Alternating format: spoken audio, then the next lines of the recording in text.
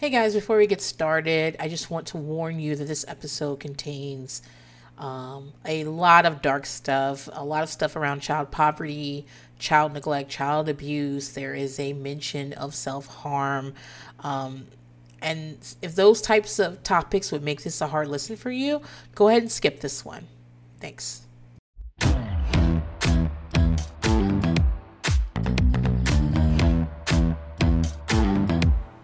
Hey guys, Princess here, and welcome to another episode of By Pumpkin.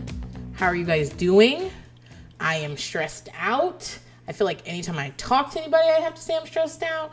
Right now, I am. Guys, it's the end of the year, and so it's always a tough time for me. It's always a time when I have to be extra careful with myself and extra babying myself, and I am. Don't get me wrong, I am. But like for some reason, the last couple of weeks have been pretty stressful. Today's stressful thing happened because Bear. Okay, so last week, Bear is my youngest. He's 4. He's about to turn 5 on December 11th. Last Saturday, Bear and Monkey are playing in their room together, because they were getting on my nerves. And do Bear and Monkey like each other? Not really. They do not like each other. I think Bear likes Monkey, and Monkey does not like Bear. I think part of it is because they were separate so long in foster care. Bear was living with a family that was going to take him and adopt him and shit, and like he was an only child there, and Monkey was with Bunny, and Monkey has been the youngest everywhere he's gone until Monkey remains the youngest child I've ever fostered, even though Bear is younger than him because Bear came a year later. But like there's a lot of, and also Monkey's Monkey's my Jan Brady. There's a lot of like, why am I not getting the attention that Bear is getting? And there's also an issue because Bear is tall for his age. In fact, all of my children are tall for their age, except for Monkey. And Bear's bigger than Monkey. His feet are bigger. He's taller. He's not chubby. He used to be chubby. Like I would say around this time last year he was pretty chubby, but he's not chubby at all. He is just big. He's just big. People think he's older than he is. No one believes he's 4 years old. In fact, I could have got him the fucking COVID vaccine because no one believes that he's fucking 4 years old. And Monkey's little for his age. So that's a point of stress between the two of them because Bear enjoys talking about how big he is and how much bigger he is than Monkey in particular. And Monkey gets very upset by this. He's a small Monkey, scowls a lot. He lost his tooth at school, and then he lost a tooth at school. And I go to pick him up, and he's scowling, and he loves to scowl. And I'm like, we will write the Tooth Fairy a note. And we'll put it under the pillow, explain what happened. And he's like, but I can't write. I'm in kindergarten. I'm like, okay, well, you can draw a picture explaining. She's not going to know what that is. Like, he's very... Anyway, Monkey doesn't really like to be around Bear. He likes to be separate from Bear. He likes to be who he loves. Who he really loves is Turtle. He loves him some Turtle. Like on his birthday, when he got to stay up, he wanted Turtle to stay up with him. He wants to be in the same category as Turtle. That's who he believes he has the most in common with in the house. Not Bear. But he and Bear are grouped together because they're the same age. They wear all the same fucking clothes. Even though Bear is bigger, what happens is that they can wear the same size clothes. They're just loose on Monkey and fit very closely on Bear. So they're grouped together and they hate it. Well, Monkey hates it especially. So they're in their room playing though. That's where they belong, in their room. And I hear this scream. That's not unusual. They love to fight each other. And so then here comes Bear walking down the fucking hallway. There is blood all over his fucking face, nose, mouth, all over his shirt. It's all over his hands. He's screaming. Looks like fucking Carrie. You know when they drop that pig's blood on her and she starts screaming, then she starts killing everybody? Looks like that. So I try to be calm. I'm an adult in this house. I need to be calm even when I don't want to be. So I'm like, come here. And I look at him. I clean him down, hose him down so you can see what the fuck's going on. And he seems okay. What happened is he jumped from his own bed to Monkey's bed and hit his fucking head right on a hard corner of the bed. Now the bed's like, I know many of you will be like, Princess, why do you have those dangerous beds in there? I don't have any fucking dangerous beds in there. I got dangerous children in there is what I fucking got. And he barely missed Lucy and I. When I told my mother this, she was like, you really should make it a rule that they're not allowed to jump on things at your house. And I'm like, what the fuck are you talking about? You think that until this moment, the rule was you could fly through the air anytime you wanted to? Like, you really think that it never occurred to me to tell the children don't jump off of things? You think that's what's going on in my house? She started laughing, which she does anytime this is why I don't go to my mother for advice, because she'll always be like, did you do an obvious thing? I'll be like, yeah. Why are you talking to me like I'm some jerk off? Okay. Anyway, I asked him, I said, Bear, do you feel stupid? He's like, yeah. And I said, you should. It was a dumb thing to do. This is why I keep asking you not to jump off of things. But this is what he's like. He's 4, though, as I keep telling other children, like, you guys are holding him to a behavior standard that is not. He's young for 4. Okay, his body's big for 4. His mind is young for 4. So I get him all cleaned up. He seems okay. He still got all his teeth. We got his nose to stop bleeding. He told me that he hit his eye, but just narrowly missing knocking his fucking eye out. And I get him to stop bleeding. He seems fine. And he says it hurts, but in general, it seems fine. Cut to the day. Today's Friday. He's bleeding in gym class. And the coach, from his mouth, the coach takes him to the nurse. The nurse looked because she thought maybe a tooth was loose or was coming out.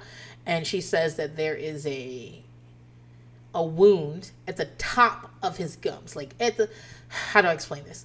I mean, that's it. The top of your gums. Like, pull your lip out and put your finger as far back as the top. That's where the wound is.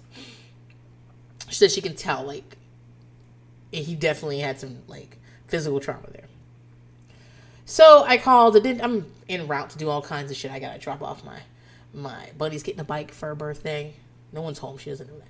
Buddy's getting a bike for her birthday. I have to drop it off at a friend's house so she can hide it for me till her birthday.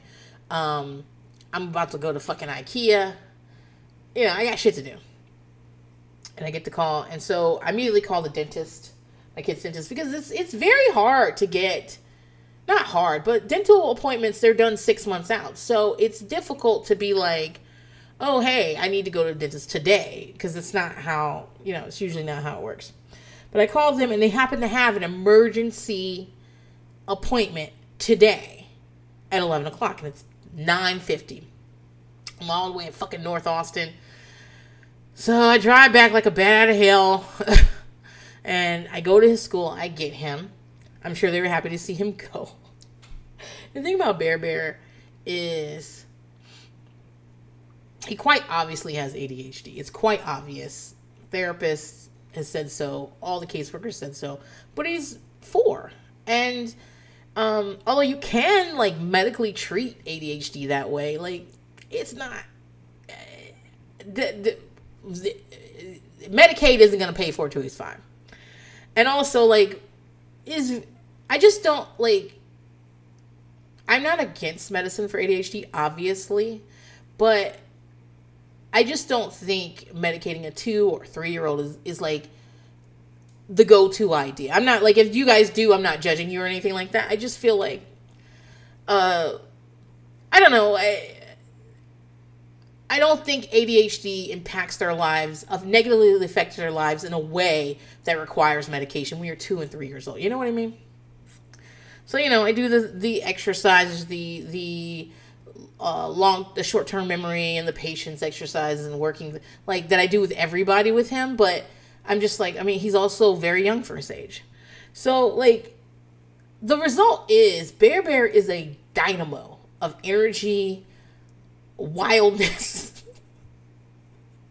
I told you guys I had taken him to the grocery store. I don't take kids to the grocery store. I don't like that shit. I don't even take my husband to the grocery store. I don't feel like saying no to putting shit in a basket. So I don't take people to the grocery store. You get what you get and you don't get upset. You'll see it when I get home. And so, but I had taken him and he wasn't in the cart because the cart was fucking full of food. I don't usually let him walk next to me because he can't be trusted to walk next to me. So he's got his hand on the cart, and then all of a sudden we're in the parking lot. He just takes off running. And like running as hard as he can. We are at the van. He's not running to the van. He just takes off running. But the thing is, he's only running for a second, just as hard as he can. So he isn't super far from me. He's running for a second. I go, Bear Bear, what are you doing? And he stops mid running as hard as he can and runs right back and goes, I don't know. I'm sorry. And I was like, where are you going? He said, I don't know. I just started running. I was like, you're not supposed to run in. This is a parking lot. There are cars here. We're right here with the van. You were getting into the van. Why did you start running? He goes, I don't know. I run. That is what he's like in general. Okay? I'm sure this will be alleviated once he starts medication. But it's just his personality. But I know he bothers the fuck out of his teachers. I know he does. He's always doing something. He's always in trouble for something. And I don't love that because it messes with his self-esteem. We had like some talks about it, about how he just wants to be good at school. And sometimes he doesn't think he can. And all he wants is to be good at school. And like, I get it. And we had a conversation about it, and I've talked to his teacher, like, this is one of the reasons I allow my kids to be medicated. I mean, there are all kinds of reasons for people who don't. Like, this is like a personal parenting choice, right? But one of the reasons I allow my kids to be medicated, and I medicate them on weekends and in the summer, even if it's a little less, is because I think it fucks with your self-esteem to be constantly redirected, constantly criticized. Well, even if I'm not intending to criticize you, but me constantly being like, you have to sit down. Why are you doing that? Where are you going? Why are you running? Like, that is, like, all day long, it chips at you, you know? And it makes you feel like you are wrong. In general, you are wrong. So, and I just don't want my kids to have that. Especially, Cheeks is, I'd say in terms of ADHD severity, it is Cheeks, Bear, Bunny, Monkey, and at the very bottom is Turtle. Turtle is barely on medication, like a very low dose of fucking medication. And he doesn't take the kind that everybody else takes. He takes like Strattera or something something that barely fucking works. So, at least in my opinion. So like he doesn't need it as much. And also Turtle's getting older and older, and the hyperactivity changes as you get to my understanding. Please don't take me as like the main person to be telling you this shit. My understanding is that as they travel into puberty, the kids that show the hyperactivity part of it lose quite a bit of that and remain distracted. It's about concentration and focus, and less about like all of a sudden your body's running at top speed and you don't even fucking know why. And so like I worry about their self-esteem. I worry about how they see themselves in the world if everything is wrong. Everything I instinctually want to do is incorrect because that's not what I'm supposed to be doing. And that worries me. And I don't want my kids to live like that, which is why sometimes, even though it irks the fuck out of me that they have such a hard time of sitting, like leaning over things, sitting with their legs really in a weird spot. Like, that shit bothers the fuck out of me. And sometimes when they're all sitting on the couch watching TV, I just like have to go in my room because I just want to be like, sit down! Put your legs in front of you, fold them in the correct way, sit down! But I don't, because I'm trying to give them a fucking break from this, because I feel like most of what I'm doing is correcting them. And also, because I have to correct and redirect so much, I also like make a big deal out of like praising them for things. Telling, like, today Bunny looked really good in her mask. I don't know why, she just did. And I just told her that I don't know, that mask really went with her skin tone. I don't know why. And like when they get their haircuts, like really over the top about how good they look and stuff like that. Or like whenever the kids have Thursday folders, so they come home Thursdays with grades and things like that. And like things that they've completed in class. So I go through each thing and I talk to them about what they did, and I praise the high grades, and even the ones that don't get grades like Bear Bear, I'm praising his coloring techniques and things like that. And I do that because so much of parenting them is redirecting and correcting. Anyway, I know but his teachers are professionals, obviously, but they're also people. And I know that if they probably got 8 kids in that class, 8 kids in the preschool, and one of them was off his motherfucking rocker. Always talking, always running, always want to play with stuff, always doesn't want to know why you can't. And he loves the kitchen at school. He's always making cookies. Doesn't matter if he's holding a celery stalk or what. He's making fucking cookies. And you always have to drag him out of there. And also, last year was really tough because, so when Bear Bear went back to Biomom, right? And we thought everything was going to be okay. And he was potty trained. When he came back into foster care, he was not potty trained. He was, and not just not potty trained, he was peeing all day on himself. And we had to take him into the doctor. I was like, what is going on? But that's not unusual. Foster kids changing bathroom habits back and forth. It's not unusual for them.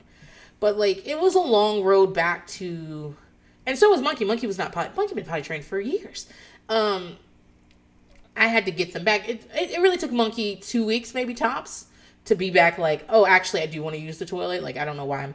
And the therapist saw them when they were with Biomom. She said that they stayed in diapers all day, dirty diapers all day. So that might have something to do with it. But anyway, Monkey was right back on track. But Bear Bear took a while, especially overnight. And, in preschool, they still take a nap. So, last year at this time, Bear Bear was wetting himself 2-3 times a week at school. If he had not wet himself, when I picked him up, the first thing he screamed was, I didn't pee on myself. It was a very long process. And I don't know what happened, but he just decided he was done with that. And he stopped. He doesn't need to pull up at night. He doesn't wet the bed at all. But the other side of that is that now he goes to the bathroom 1,000,000 times a day. I think, personally, he's thinking to himself, I don't want to wet myself. I'm on a streak. So he will go to the restroom all fucking day. All day. For example, before bath, I take him to use the restroom. Then he gets in his bath. I wash him. He's never in the tub for very long. As soon as I dry him off and we put underwear on him and put powder in his underwear, he immediately goes to use the restroom again. We've had him checked out. He does not have any urinary problems. And he's always got pee in there. He just is an empty bladder is what I need. So I know at school he's going to the bathroom all day long. And I also know that all the kids are wild for, it's preschool. They're all wild. But I know he can be loud. I know sometimes he just sings and doesn't know why he's doing it. I know that. It's possible. There are some thoughts that perhaps he was exposed to alcohol in utero. I mean, he was. I'm saying thoughts. He was. She drank all through the pregnancy. But so it's quite possible he can have fetal alcohol syndrome. But fetal alcohol syndromes, I think it's syndromes now, is not a thing, one thing. You have diabetes and now you have diabetes. It's a cluster of disorders that make up that you have fetal alcohol syndromes. So, but he does not have enough disorders to qualify for that.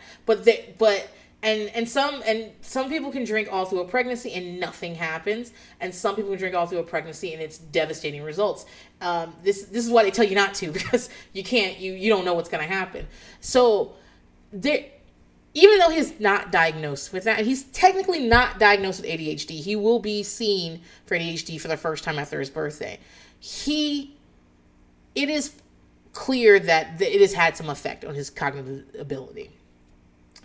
And so when he is diagnosed with ADHD, I'm just waiting, because Medicaid won't pay for it until he's 5. I'm waiting for that. And also, I don't need Medicaid. You don't understand what I'm trying to say? Because there's no medicine I'm willing to give him when he's 3-4 years old.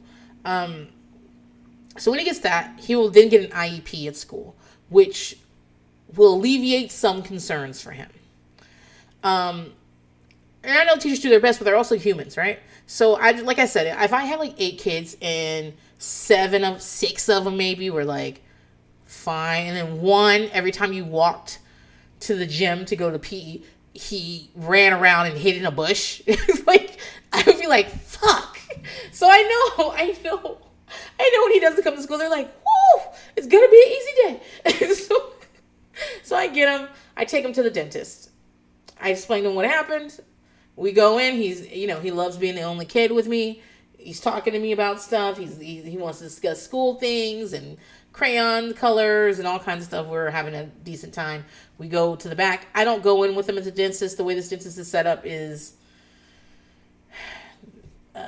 I wait. I go to not the main waiting room. I go in the back to another waiting room, and they take them in the back. And so when I told them what was going on, they were like, let's take x-rays just to see if he's had any damage of his teeth. So they go check. He doesn't have any damage of his teeth. His teeth are fine. What they have examined through the x-ray and the exam is that he has a big gash at the top of his gums. Like maybe he hit on his mouth, like right there. He has a big gash there. And that, I mean, there's really no way to, like, you can't put a Band-Aid on that. They want me to have him gargle with salt water several times a day to help with making sure there's not food in there. Just trying to keep it's not, the word isn't sterile, right? Because it will never be sterile. It's inside his mouth. But they kind of keep it as cleanish as a mouth can be. And human mouths are disgusting. By the way, people often say, like, dog mouths are cleaner than humans. That's not true. They have less number of that's like pop science bullshit that always comes out. They have less number of types of bacteria in their mouths, but it's different bacteria, and some of it's eating poop out of the toilet bacteria. So no, it's not. But human mouths are pretty fucking disgusting because of the way food, like, it's disgusting in there. So they just want me to make sure he does that a couple times a day. We just have to let it heal. The fact that it was bleeding today was probably because of something he was eating or he was touching it with his hands. I'm sure that if how kids are, I mean, how we all are, if something's bothering us in our mouth, we'll touch it with our tongue or with our hand or something. We'll keep fucking with it. And he has an appointment the next day, in a month, and they're going to make sure it's healing up. Like, they took photos of it and everything. They're going to make sure it's healing up, because if it's not, then I mean, honestly, I don't know what they're going to do. Is he going to have some surgery or something? But they're saying it's going to be healing up. Basically, they told me not to worry about it. I was like, okay. I took him to get McDonald's. That's what he wanted. McDonald's, because he was missing lunch. I took him back to the fucking school. Because I was like, I still have shit to do today. You're going back to school. And I know. Because you can't go into it. Well, you never could go into a school as long as I've had kids in school. You can't just go into a school because people shoot at schools now. So the doors are always locked. You can leave through side doors, but you can't get in through side doors. And the front door is always locked. But it just depends on how your school is set up. Like, there are some schools you have to push a button and talk to an intercom. Most of the schools my kids have gone to, when you walk in the double doors in front, you can't walk in through a second door. That's locked. The only way to go is to the left or to the right, and that's into an office, right? And even if they send you off into the school, like, the door from the office to get to the school is locked. You can't get through that door unless the secretary hits the buzzer. Like, you just can't, like, wild into the school. But I mean, you really can't go into school right now of COVID. So I rang a doorbell. And she comes out and she looks at Bear Bear and goes, "You're back." Like, fuck, I thought you were gone all day.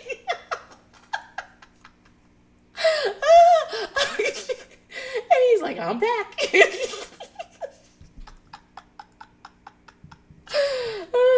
But I brought the note. He's good to go. He's fine. The reason I want him to go back is I want him to go to YMCA after school care today. Because I have other things to do. But yeah, that was stressful today because I was like, I'm really nervous about what they're going to say. I don't want them to say he has to have like a surgery or anything like that. I've already had dental surgery on Monkey. When I got Monkey as a foster kid, he had the front four of his teeth were rotted out, and you can't from the back, like you couldn't really see from the front, but they were rotted. I mean, he was like drinking soda in bottles and stuff like that. And like obviously they're baby teeth, right? Because we're gonna get new teeth. But the problem is that lots of people don't lose. Like Monkey just lost his first tooth, and he's 6. Like it's quite possible he'll be 12 still losing fucking teeth. So he needs these. He needs those bitches. And so they had to like put fillings and shit in them. And his caseworker, you know. So when you get a foster kid, you have. I've forgotten because it's been so long since I've been a foster parent at this point. But had a new case as a foster parent. But like you have to get a certain amount of medical care within 30 days. Like they have to see a doctor and have a prelim exam, a dental, and prelim, all this shit. So when I did that, I told them that like a bunch of his teeth are rotted out and he needs to get a surgery because they can't do that in the office. The kids his age, they don't just like put a needle in his fucking gum and go from there. They're gonna put him under. And his caseworker was like, "Yeah, I was under the impression this had already been done by another foster family." And I was like, "Well, they still rotted." And apparently someone had lied about taking him to get like what the fuck. I can tell you, people are terrible. Anyway. I was just worried about like having to do another surgery like that, and like again, I'm about to be in the office each day, like work from the office each day, and it's necessary for me to do this other thing I need to do, which I don't want to do, but still. So yeah, like I don't have time for people to be having surgeries and shit like that. So I'm glad it seems to be fine. He seemed happy.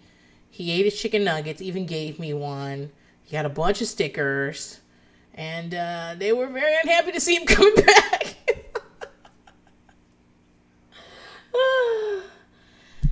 Well, sorry, we all got our jobs to do, and yours is to stand next to Bear all day while he's flying through the air, I guess. I do everything I can to help with this teacher and like to have conversations with him. We talk about what our days, we set our intention for our days. I discipline him at home. I empower them to discipline him at school. I mean, obviously no one can hit my child, but like I make sure they understand, because I guess some parents don't, like anytime you like your kid can't go to recess or receive some sort of discipline at school, they get really upset. I'm not one of them. This is your classroom, dude. You got to run your classroom the way you need to run it. And as long as you aren't like fucking with my kid, like, I don't know, if he jumped off the desk, he can't go to recess. And you need to reinforce that, because if you give, Cheeks is the number one, but all of them, you give them an inch, Bunny's a sniper from the fucking side. Okay? Very Lisa Vanderpump. People mistake Bunny's glasses and general sweetness for not having any underlying vices. And guess what? She does. And if you give her an inch, she will take 10 miles, okay, from you. She will be gone. You'll never catch her back. Cheeks is like that. Turtle's always afraid of being in trouble. Turtle doesn't even like when you look at him badly. So Turtle is not like that. The other day we were talking, and I was talking about calls from school. Turtle's never called me from school. At the time we had this conversation, I've never been called from school for Turtle, not once. Once from summer camp, summer day camp, because he wasn't feeling well and he wanted me to come get him because he didn't want to get anybody else sick. But he's never called me because he lost a water bottle or homework, or he's upset and he can't calm down, or he's in a nurse. Never. I had to go get Bunny a couple of weeks ago because Bunny threw up on the bus to school. It took me a long time to get to her because they hadn't finished dropping off kids at school yet. I was like, she didn't even make it in the fucking building. And I brought her home, and I was like, listen, sometimes our bodies tell us we need to rest. And I feel like if you throw up on the way to school, that means rest. But like Turtle never. So, and everyone was like, wow, Turtle, you never called? He's like, nope, I don't need to call home. And so then he had to do his homework one night. And one of our issues with Turtle is he doesn't really do his homework, right? He does his homework. He doesn't like to write down his homework. He doesn't like to write. It's one of the worst things, one of his worst skills. And so sometimes he doesn't know what the homework is. And this night I was annoyed with him because he told me his homework was to videotape him reading. And you guys know I hate when children read to me, especially children who aren't good readers, and Turtle is not. So then I had to tape him, like film him, video him doing this, and also try to correct him as he's stumbling over words. And then when we got done with that, it turned out, and he wanted me to load it to the Google Classroom. I did. I go to do that. That's not what the assignment was. I look at everyone else's assignment. They're interviewing their parents. Then he realizes he got the wrong assignment. Then he doesn't know which questions he's supposed to ask. So I'm like, okay, I have done this in the past where I've contacted your teacher like 8 o'clock at night, and I'm not going to do that anymore. You know, we have apps to contact each other. And so they don't have to check the app. But, like, I told him, you have to write down your homework. You're fucking in the 5th grade. You're 11 years old. I don't think it's appropriate for me to be messaging your teacher 7, 8 o'clock at night asking what the homework was because you don't know what it is. This sent him into a tailspin. He was crying because he desperately wanted to do his homework. He did not want to go to school and get points taken off, right? I don't want to get my points taken off. I need to turn in my homework. I need homework. And I'm like, I'm sorry. This is what happens when you don't write down your assignment. If you don't know what to do, you need to get clarification and do it another time.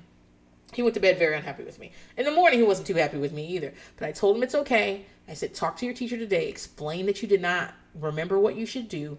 Get the instructions and turn it in. He's got an IEP. He's allowed to turn in things late. He's allowed to. So use your IEP. And also, like, this is like an example of me not, like, obviously I'm supposed to be your net. I mean, I'm your fucking mother.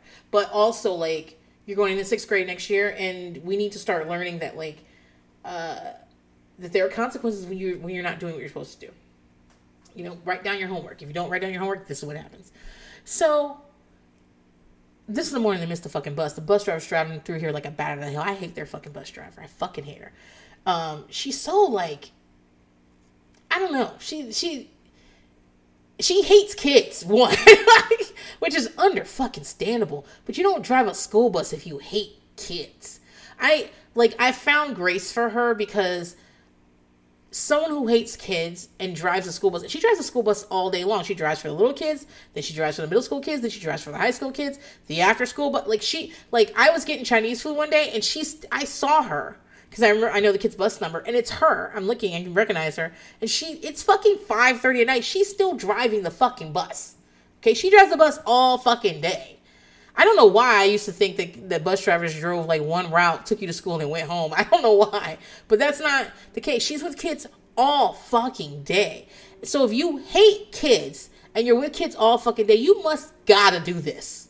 That's how I've found, like, ways to be nice to her and stuff. Because normally I give out, like, we make little gift bags for the teachers and the bus driver and the nurse at I guess the principal this time at Christmas. Like, we put like candy and they write a nice little card, and we put a $10 gift card to Target in there. Just nothing amazing, but just something that says, hey, I see you, I appreciate you, thank you for taking care and everything. And we give them out. And I was like, she is not fucking getting one. But I remembered, like, okay, if you hate kids this much and you still have to drive kids every day, you must need this fucking job. And that I can have tons of empathy for. I've been in plenty of jobs that I needed. So I could not get fired, but I hated it. So anyway, they missed the bus. I took them to school. And I'm taking Bear to his school, which is separate from everybody else's school. I get all the way fucking back. I get a phone call. And it's the exchange, right? Not the area code, not the last 4, that middle 3 numbers on a phone number. And that's the exchange for the school district. I always answer calls from there. I don't care what happens. So I answer the call. And I'm like, hello? And it's this teacher who is West African. Her fucking last name bangs. I'm not gonna say it, but I love her last name.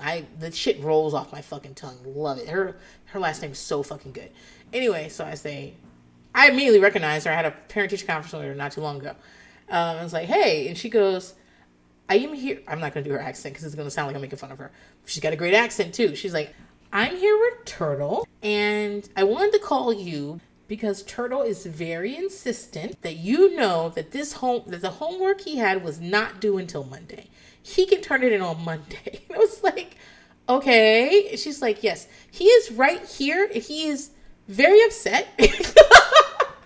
He would like to continue to bring his homework, and I told him it's okay. He can bring his homework, and I told him it was okay, but he insisted that I call you right now and let you know.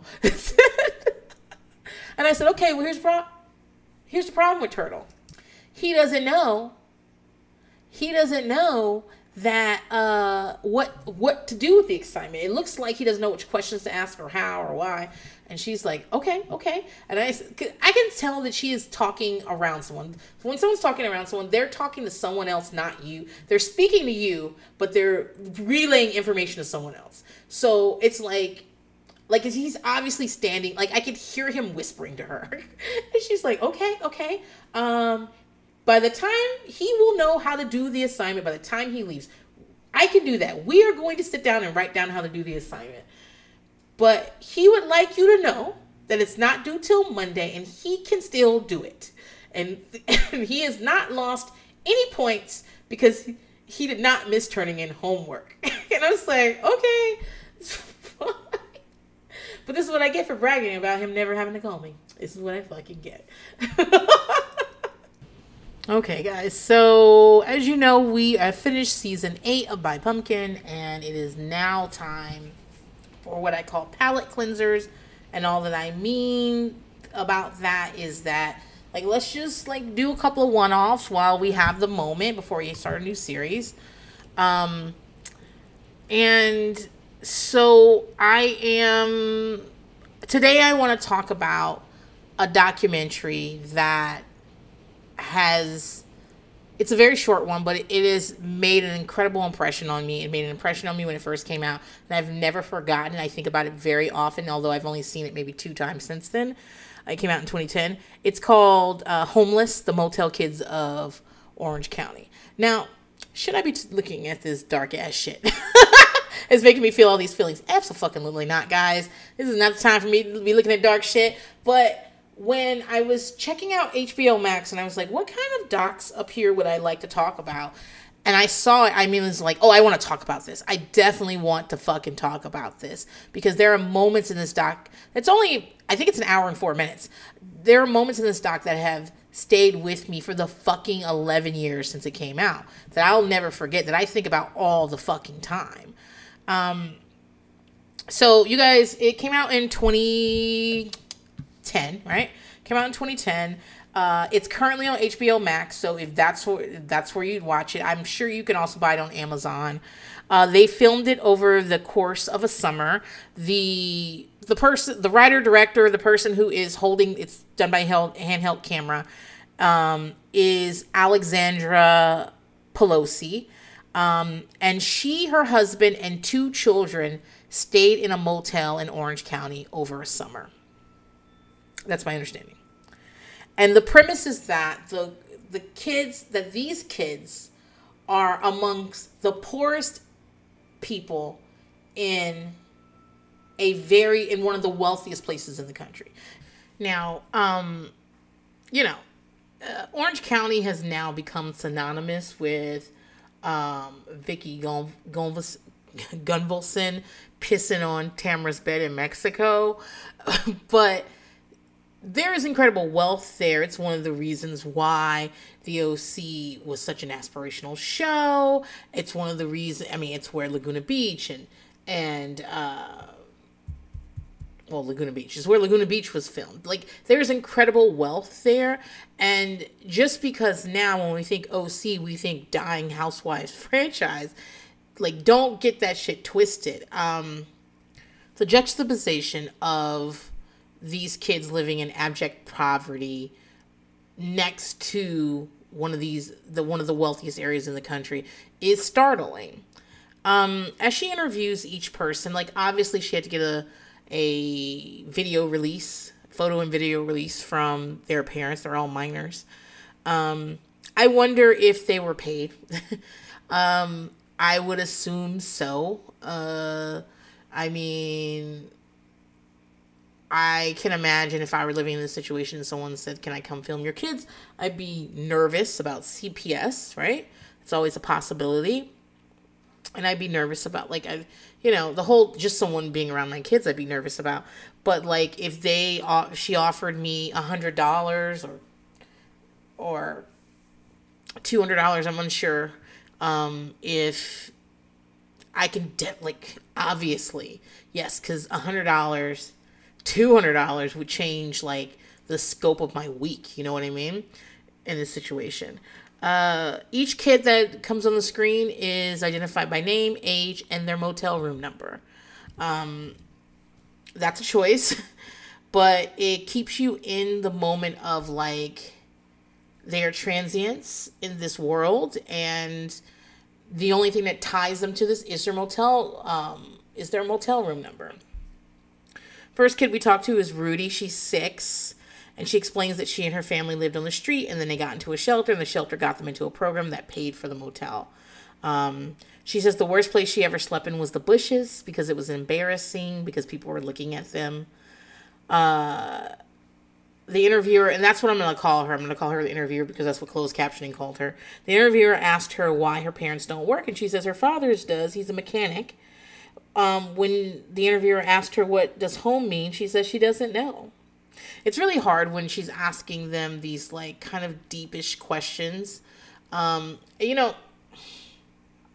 you get from a kid when you ask them questions like this could be any fucking thing. One of the things that makes me laugh all the time whenever I think about it is Bear Bear has such big feet, right? Like I said, he has big feet because he's a big kid. Like, he's just too big to be 4 years old.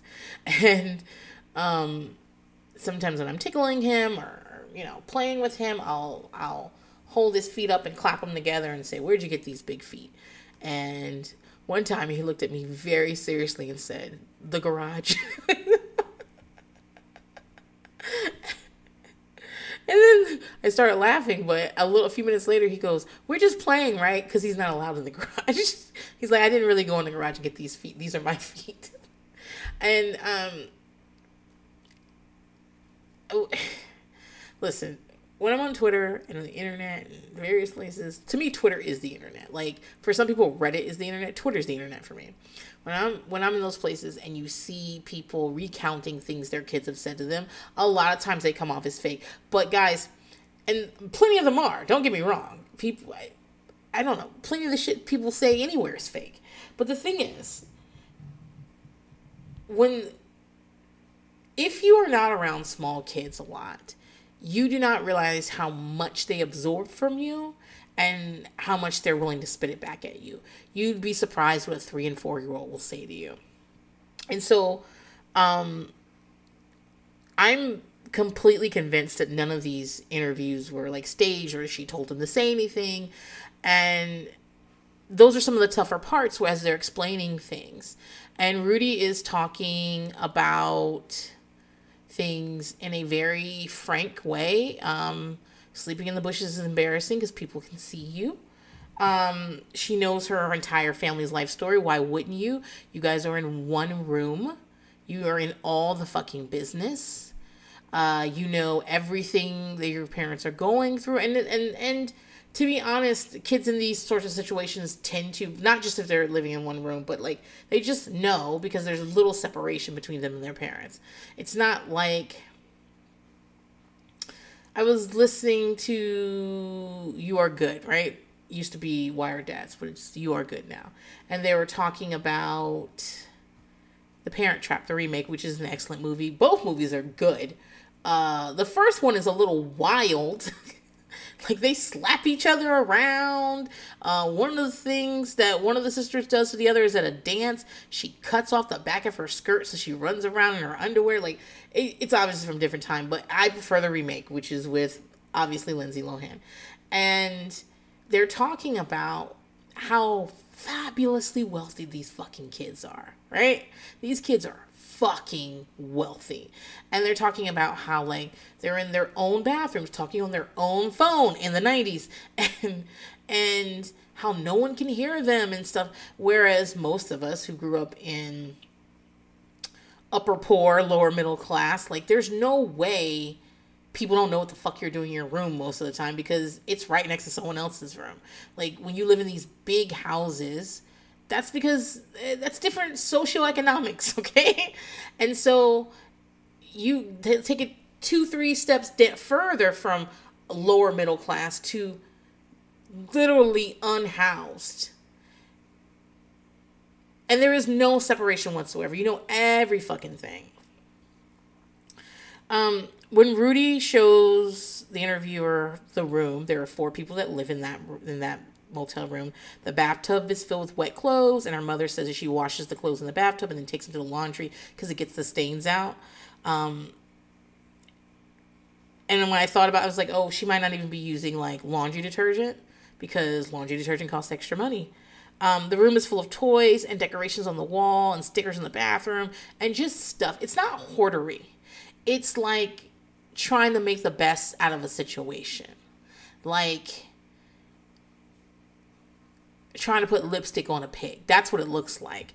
And it makes me even more sad because it's obvious that that they understand that where they live is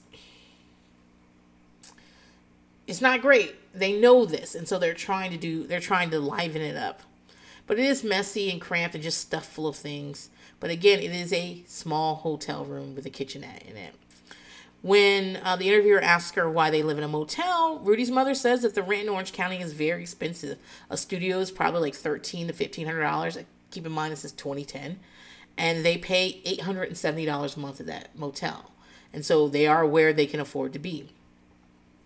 The interviewer asked her why she doesn't leave if it's too expensive. And she said, we've lived here our entire lives. Where would we go? And that's like a really like pervasive question about people who are unhoused due to like they live in a place. You think the Bay Area, even New York, of course. You think of places, LA. You think of places like that where like there's no way you could afford to live there anyway.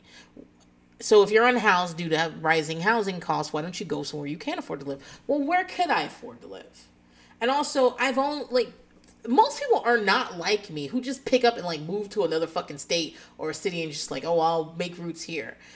Your entire support system is here. Your family is here. This is all you've ever fucking known. And what work you do get is based on your network here. Like this thing is saying just like pick up and move to Iowa where you can afford it is like naive because then I'm getting paid Iowa prices and maybe I can't afford it that either. It's like it's not as simple as go somewhere where you can afford it. And this is the same thing people say when we talk about the way Republicans are chipping away at voting rights and gerrymandering districts and basically like being evil and have been evil in the South for decades and decades and decades. And people say things like, well, you should just leave. Okay, well, you act like my job is portable. And I mean, in my case, it could be, but my husband's isn't. You act like my life is portable. Is it? You don't know. And your solution is for me to come to a very liberal area so that I can pay 5 times the rent. And you don't know any other details about like my life. And, you know, it's mirrored here. You should just leave OC. Okay, well, where's she fucking supposed to go? And how's she supposed to get there? And like, it's not as simple as let's go somewhere else. She says that her parents were middle class. All of her siblings own houses. She's the poorest one in the family. She doesn't think that living in a hotel is damaging to Rudy. She says that it doesn't matter where they live as long as they're a family. Like the family is what matters. She says her family is a family of survivors. They know how to poop in a bag and take a shower in an 8-ounce cup of water. She says they'll make it. The economy is going down, but they don't feel it because they're already there. It's hard to watch Rudy's mom talk because in her pride to talk about being a survivor, she's listing things that are very difficult to think about. You see, like, people bring donated clothes and they're put out on the shopping table. So she's shopping, quote unquote shopping. She finds a scarf and a pretty dress, and she says she doesn't know where the clothes come from, but she says from a foundation. The school they go to is called Project Hope School, which I believe is probably a touch point for the documentary. Like, the interviewer interviews a lot of people there. Most of the kids go to that school.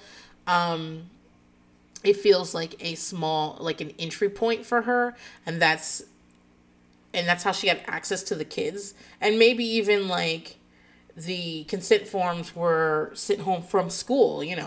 Parents sign almost anything. I didn't see any blurred out kids there.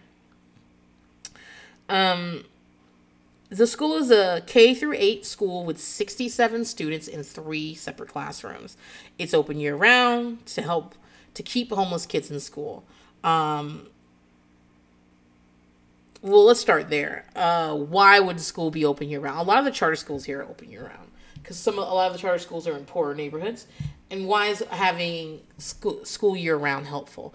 Well, many of those people and I'm using homeless and unhoused interchangeably because I'm still working on my language. But the fact is, I want to use unhoused because homeless implies like that they have no connection, that they are not a part of the community, when in fact they are. Listen to Rudy's mother.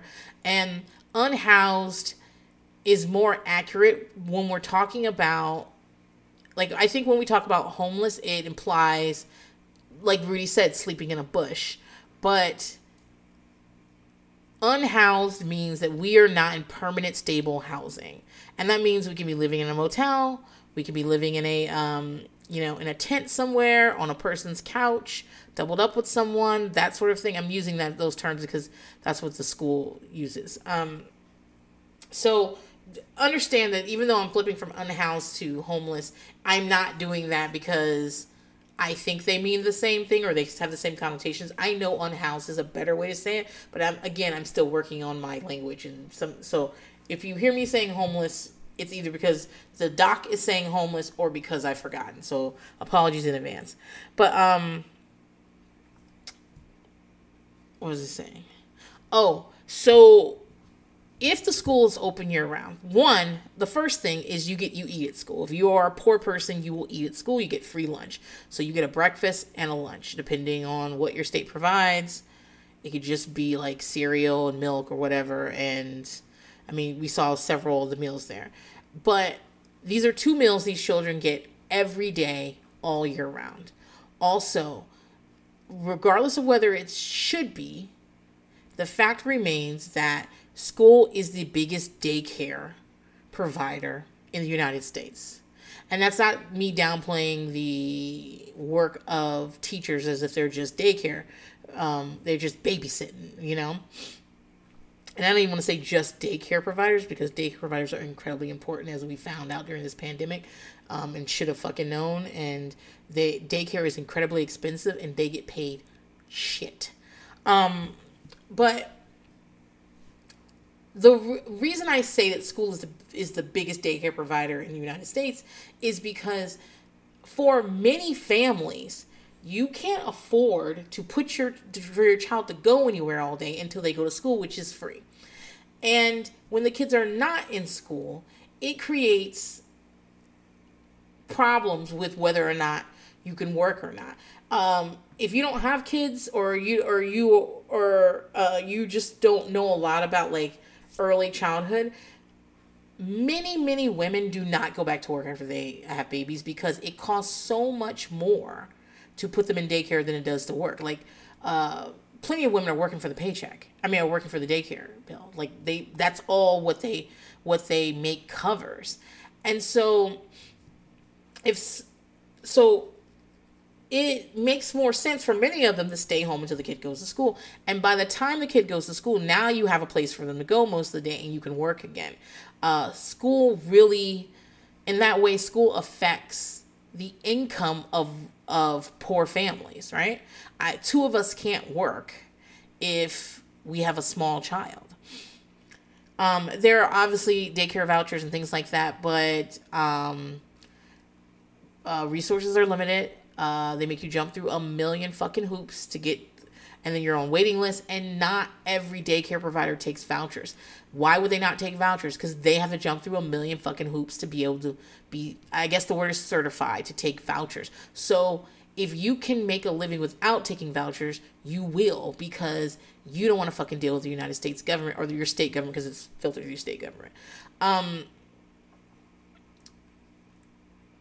if you're in an area like Orange County, and not necessarily this Orange County, but if you're in an area where there aren't very many daycares that take vouchers, you may find yourself asked out. Because is there an opening there? Yeah, there might be 10 daycares within your, you can have access to, and 2 spots. Because most of them don't take the voucher, and the ones that do are full all the fucking time. And keep in mind that a great many people don't use licensed daycare for childcare. They use somebody's grandma. The girl who watches kids all day, she's got a kid, so she's home all day. So she also babysits other kids, but she's not licensed. She just she just watches people's kids, and she don't take vouchers because she ain't licensed. So it's complicated. And for most people under a certain tax bracket, it's so much easier. You can't work until your kids are in school. It just doesn't, the dollars and cents don't make sense. So by being in school year round, you also don't have to deal with the summer gap. Every summer, I have to figure out what to do with my children. I happily use the YMCA summer camp. They give me a discount because I have, my kids are former foster kids, and it's a hell of a fucking discount, guys. If I did not get the discount last summer for 5 children, and only 4 went, because 1 was just a little too young, and they didn't have space in his program for his age group. For 5 kids, it would have been about $10,000. Let that figure, and that's the YMCA summer camp, day camp. That's Monday through Friday. The YMCA summer day camp is not amazing. I'll turn my nose up at it. I'm happy to have them. They take care of my kids after school too. My kids like it there. I understand the process and everything, but it's not some special amazing camp. It's just they're on school grounds, so they'll pick a school. They try to rotate the schools so that each year there's just they give someone else a chance to be close to that school, and they try to spread out locations. And it's just them hanging out in the cafeteria, using the school facilities to make crafts, watch movies, have fun. They go to the YMCA center. They take a bus twice a week to swim, and all the caretakers are certified lifeguards and help them learn how to swim. And they go on one field trip, sometimes to the movies, sometimes, I don't know. Last year, because of COVID, they went to parks. They toured all the parks in Austin. So once a week, they would go to a park and just hang out at that park and do something different there. It's not, so just don't get me wrong, it's not like a shishi day camp, but it would have been $10,000 if they didn't give me a discount. You think I was going to pay $10,000? No, I was not. And so for many people, even when their kids are in school, as soon as school's out, because the truth is, the way our school system is set up is ridiculous because it doesn't match the way our work hours are set up. And I'm unsure of how we fix that, right? Because I don't want kids in school 12 hours a day. I don't like that. I also know that not everyone's job can be done from home. Not everyone's job can be, the one size fits all model is tough. But if school more closely matched the work day, it would solve a lot of problems. But it doesn't. School gets out at 2, 3 o'clock, depending for you got older kids. And most office jobs don't get out till 5, sometimes 6. And keep in mind, a lot of these people don't fucking have office jobs. If I work at Taco Bell, my shifts might be all over the place. Maybe if I've, got a little seniority there, I've been there a bit. My manager likes me. I get to work the day shift and they let me out. I can open, I don't know, my mom takes my kids to school and then I can get out by 1 and like run a couple errands, grocery shop or whatever, and then get my kids out of school 2:30. But that's a juggling act. And it's one of the reasons when we see all these headlines about why people are having less and less children. That's why. It's shit like that. It's shit like summer camp is a not great summer camp is $1,700 for the summer. It's this. And as people have more choices, they're like, I don't want to do that. I don't want to struggle through stuff like that. Why am I talking? Oh, because the kids go to school year round. By having the kids go to school year round, they will always, they get 2 meals a day, no matter what, and they have a place to be. At one point, Rudy's trying to call home, and I'll talk about that. But this school, even their hours, like the bus comes at 5, trying to match office hours so that people can work. A lot of the charter schools around here are year round.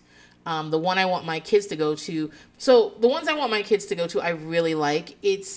But they'll have to bus them to a not great neighborhood. Start there. I'm not too worried about that, but the problem is it's kind of far, and I'm worried about them riding the bus that far, especially my littlest one. And they go to school year round. They have they get out at the end of June and they get the first 2 weeks of July off, and that's it. And then they go back to school. And I like that idea, and actually my kids are nerds and they like that idea. But part of it, the charter school's free. So you guys know how charter schools work? Charter schools, they're not private schools. They are public schools that are allowed to run a program. I'm trying to simplify this because I can't go deep into this. A program of their own choosing. Simply. I mean, there's rules, there's regulations. And so they can do things that traditional public schools can't do. And you can go to them free because instead of your money going to your public school where your kid would be attending, the money goes to the charter school. So the state pays them. That's very simple, but just to give you an idea.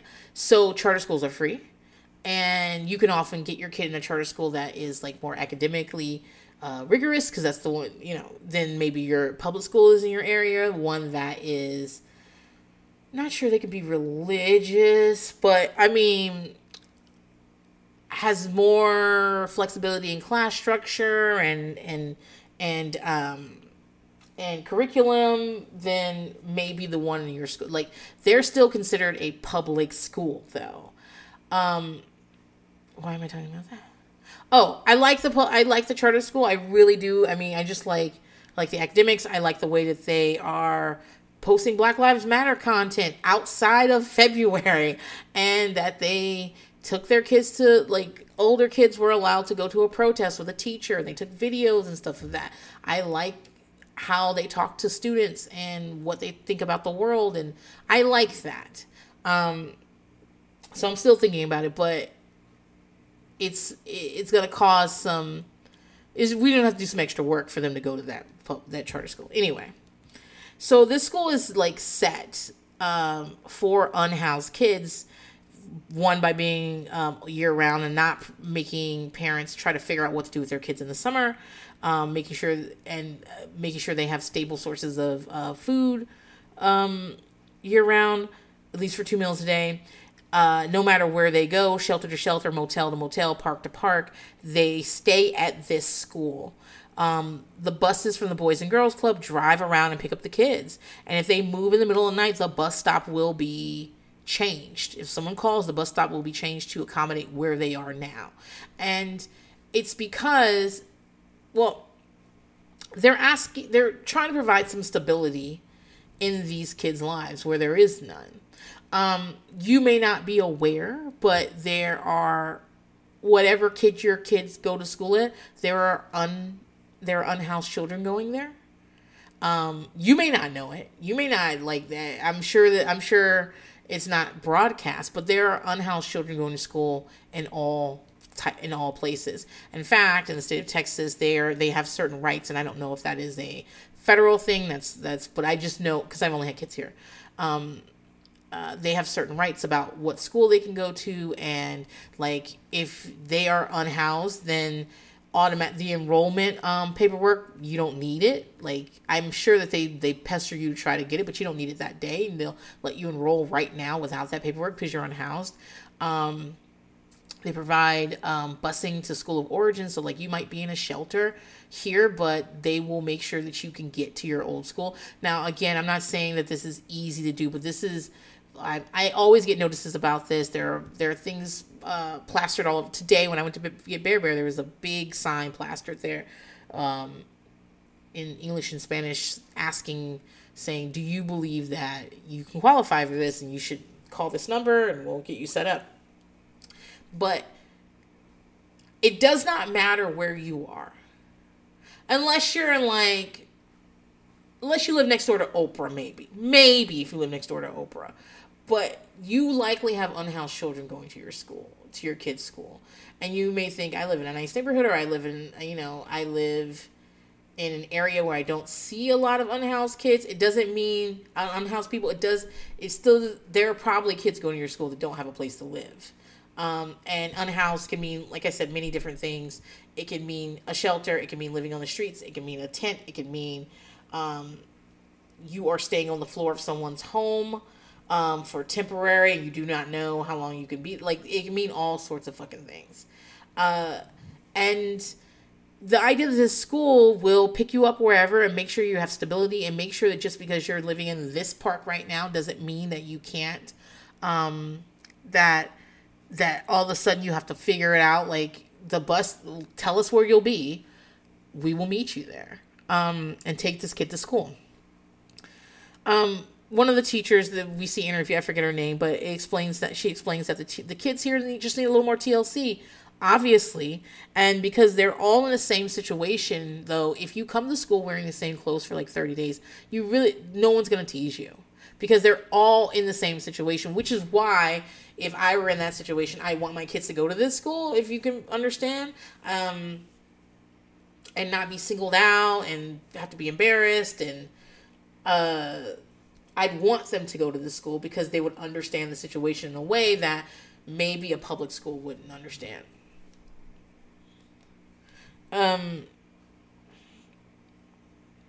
There are, like, I'll say one of the most haunting scenes in the doc is them singing God Bless America, juxtaposed over them playing and hanging out on the playground and stuff, and like talking about, they use the word homeless, talking about being homeless. The other thing that really stuck with me all these years is that many of the motel kids, which is what the doc calls them, live within walking distance of Disney, the happiest place on earth, because there are all these little motels that sprung up around the tourism there, and a lot of them fell in disrepair, and like nobody's gonna stay there. That's why, like, if you ever go on Priceline or Expedia to like stay in a place, and it's got all these like 1-star reviews because it was the cheapest place, people chose it, and then they got there and it was like, in the past I've called them crack motels. It's just a place where people stay and do drugs and live out of and prostitute out of and all that. And there's all these 1-star reviews like prostitutes were in the parking lot, and I'm like, yeah, that's why this was only $14 a night, dude. I know it was close to but it was not. There's a reason the average was $50 a night and this one was $14. There's a reason for that. But there are all these like small, like, motels that fell out of disrepair, and they all live within walking distance of Disney. And Sad as fuck. Sad as fuck. Disney is the happiest place on earth, so called. And it represents for children, or for childhood at least, it represents the dream. Like, one of the things when I got this big new job was like, oh, I could take my kids to Disney and it wouldn't be a fucking problem. Right? Who can fucking afford to go to Disney? I'm sure someone listening to this is like, we go 3 times a year. Okay, well, tell me you're rich without telling me you're rich, but good for you. But like, it's super expensive, but it is a bastion of childhood, and to be able to take your kids to Disney even just once and like stay on the property and do all the stuff is like something they'll remember forever. Or you're rich and you go all the time. What the fuck is her name? She does Crazy Ex-Girlfriend. I'm gonna have to pause because if I do not say her name, I don't know what I'm gonna do, but I'm not gonna be happy. Hold on, I'm back. Rachel Bloom. It was going to kill me, but Rachel Bloom talks about she grew up in kind of like, I wouldn't necessarily call it wealthy, but I mean wealthy. Okay, fine, wealthy family, and she was an only child. It was just her 2 parents and her. And they lived incredibly close to Disney and had like season passes. So if all her homework was done and like it was cool, they might just go to Disney to eat and walk around for like on a Tuesday. And she like obviously talks about how absurdly privileged that is. And it is, but like think of the lifestyle of her versus someone who lives at the gates of Disney and like couldn't even afford to like park there, It's the thing that stuck with me the whole time. Like when I first watched this and I was telling people about it, it's the first thing I would tell them. So we see this little black kid. His name is Dylan. He's 9. He explains that it all started when their mom died and they went to go live with a friend. And then they went to go live, and when they lived with their mom died and they got kicked out. And then they went to go live with a friend, and she kicked them out too. And then they ended up at the motel. He's there with his dad, his sister, and his baby brother. And his sister is wearing tap shoes and stomping around the area. They try to keep quiet because there's an old lady they call the Wicked Witch who calls down to the office if they're loud. And if they get too many complaints, they will get kicked out. Dylan says his dream is to be a basketball player. His sister wants to be a cheerleader. And the baby brother wants to be a Spider-Man. Typical kid stuff. His sister, I've forgotten her name, but her tap dancing in this childhood way of like, you saw someone tap dancing one time and you're like, I can do that. And she literally has tap shoes, but she's just stomping. Is so fucking relatable. They have so much footage of her just in like a breezeway of the motel, just like stomping with these fucking tap shoes. It reminds me of being a kid and living in a shelter for a short time, about how you would get up to like trouble with these other kids. Like you just be moving in groups and you could check out games in the shelter and play with them, or books. There was always books to check out.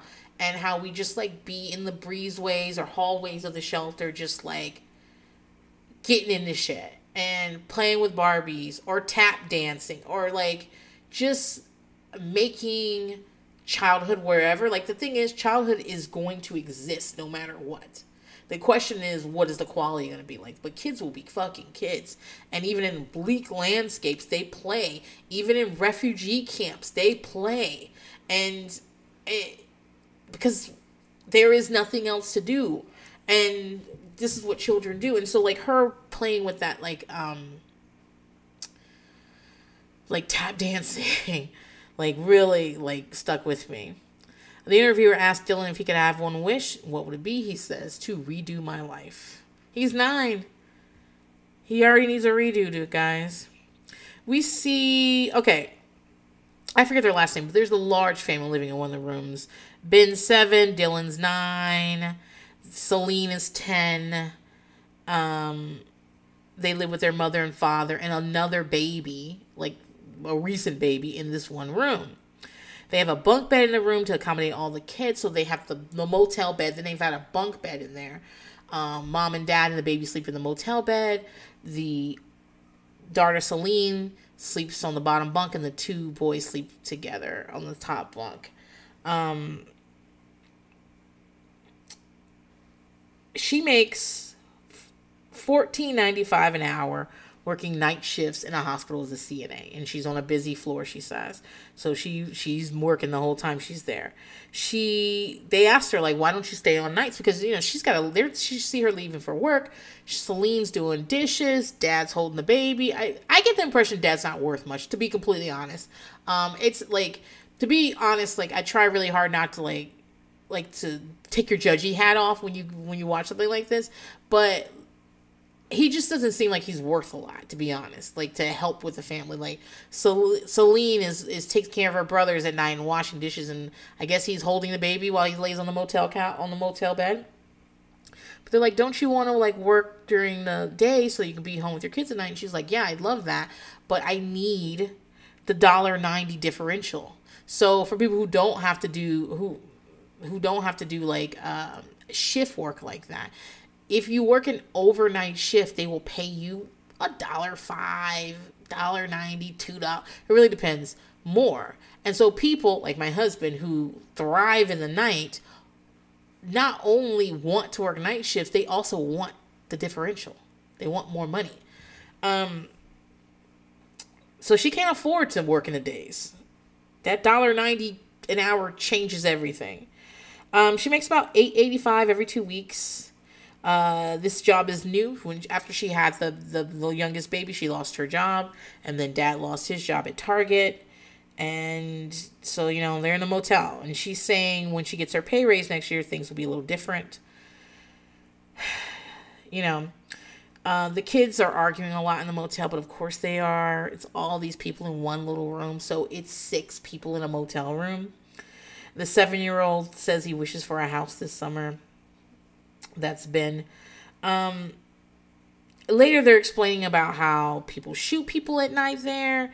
They're like, let's see if we can find some drugs. This is where most of the drugs are. Actually, this whole place is full of drugs. And I'm like, oh my God. Fortunately, we don't see them find drugs on camera. And also because they go to this school, remember, it's 3 rooms. So like, I guess pre-KK and 1 are in one grade. 2nd, 3rd, and 4th are in one room, and 5th, 6th, 7th, and 8th are probably in another room. And each with one teacher following, like, taking care, like, just one teacher, no assistants, nothing. And, so like I just was talking about earlier, Bear Bear's pre-K has maybe 8 kids in his class, and there's 2 teachers in there. Like, they're running on a very small budget. So at this charter school here. But because 2nd, 3rd, and 4th grade are all in the same room, those kids in that family, Celine, Ben, and Dylan, are all in the same room. So they don't even get away from each other at school. There's a scene where the teacher is explaining to Celine, like, you are not the big sister in this room. Like, you need to take, Celine is obviously the oldest girl, the big sister, the responsible one. She's like, well, I can still hear them and stuff. And the teacher's like, you have to ignore them and concentrate on your own work. And she's like, I know you're still in the same room, but you're not in the same grade. You're doing 4th grade work and they aren't. So you just worry about your stuff. Later, she gets mostly S's on her report card, and she is crying because her mother said that means B's and C's, and she has to do better in school if she wants to do anything with her life. And I felt bad for her because Celine, first of all, S's are fine, okay? I guess they're doing O's, S's, so outstanding, satisfactory, unsatisfactory, maybe something. So, but O's are like S's, okay? I mean, S's are like B's, okay? It's fine. It's fucking fine. And, Celine's 10. She definitely understands they live in poverty. She understands how tough things are. I mean, they have no walls in that place.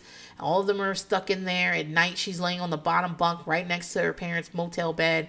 I'm sure she hears arguments about money and about how things stretch and about what this and what that. And then your parents always tell you need to make good grades so that you don't have to like live like this, like, so you can go someplace and stuff. And then you get your little report card and it says mostly S's. And if you were a child like me who was like incredibly anxious about things, I would have saw those S's and been like, okay, well then it's over. There's nothing we could do. It's over. I'm stupid and I'm going to have to stay here and I'm never going to go to school. Like, that's what I would have thought. And you can see it on Celine's face. She's crying and crying. And I wanted to like step in there with her and tell her that she's like doing her best. She's like in a traumatic situation. She is dealing with all that shit at night, sleeping, barely being able to sleep at night, going to school all day with her brothers, and like, she's doing the best she can. S's are pretty fucking good. That's what I tell her. We also see a lot of footage of the police there. The police come to the motel all the time. There are a lot of domestic violence calls. People are always fighting. And the kids are out in the court, like the parking lot, playing all night, running around, screaming and shit. And I mean, again, where else would they be? The motel is one room. It's not like here at my house, I often watch TV in my bedroom at night, or I fold clothes while my kids are still awake and I'm watching TV in there. And the kids are out here watching TV or playing games or drawing stuff. Right now, my 6-year-old and my 4-year-old are into cutting things. Like, when I picked them up today, they were like, can we cut today? And I was like, what does that mean? Because when someone says, I'm into cutting, I think, like, self-harm on your body. But what they mean is they like to get construction paper, draw things on them, and then cut them out with safety scissors. So they're often doing it at the table, or they're playing with Legos, or sometimes somebody's in their room. They all have their, not their own rooms, but they're at the most, you've only got one person in your room, so maybe they're not even in there. And they're in, and then they go outside in the back and play, and they're on the deck or on the trampoline in the yard, or my older kids will go out front and ride their scooters and bikes and shit up and down the street. Like, there are ways to get away from people, right? And you're also not in the same classroom all day. But I imagine that you're a kid, there's nothing else to do, this room is so fucking tiny. Also, you probably got adults in there that are like, stop running around. And what do? You run around the parking lot. But it's hard to see all that, these kids just running around the parking lot, when also there are police there. Like, Rudy's like playing in front of a police car that's there to pick up somebody who apparently, as one of the other kids said, beat up moms. He means women. But to him, all women are moms. Is the kid. We see Brenda, she's 11. She has bed bugs.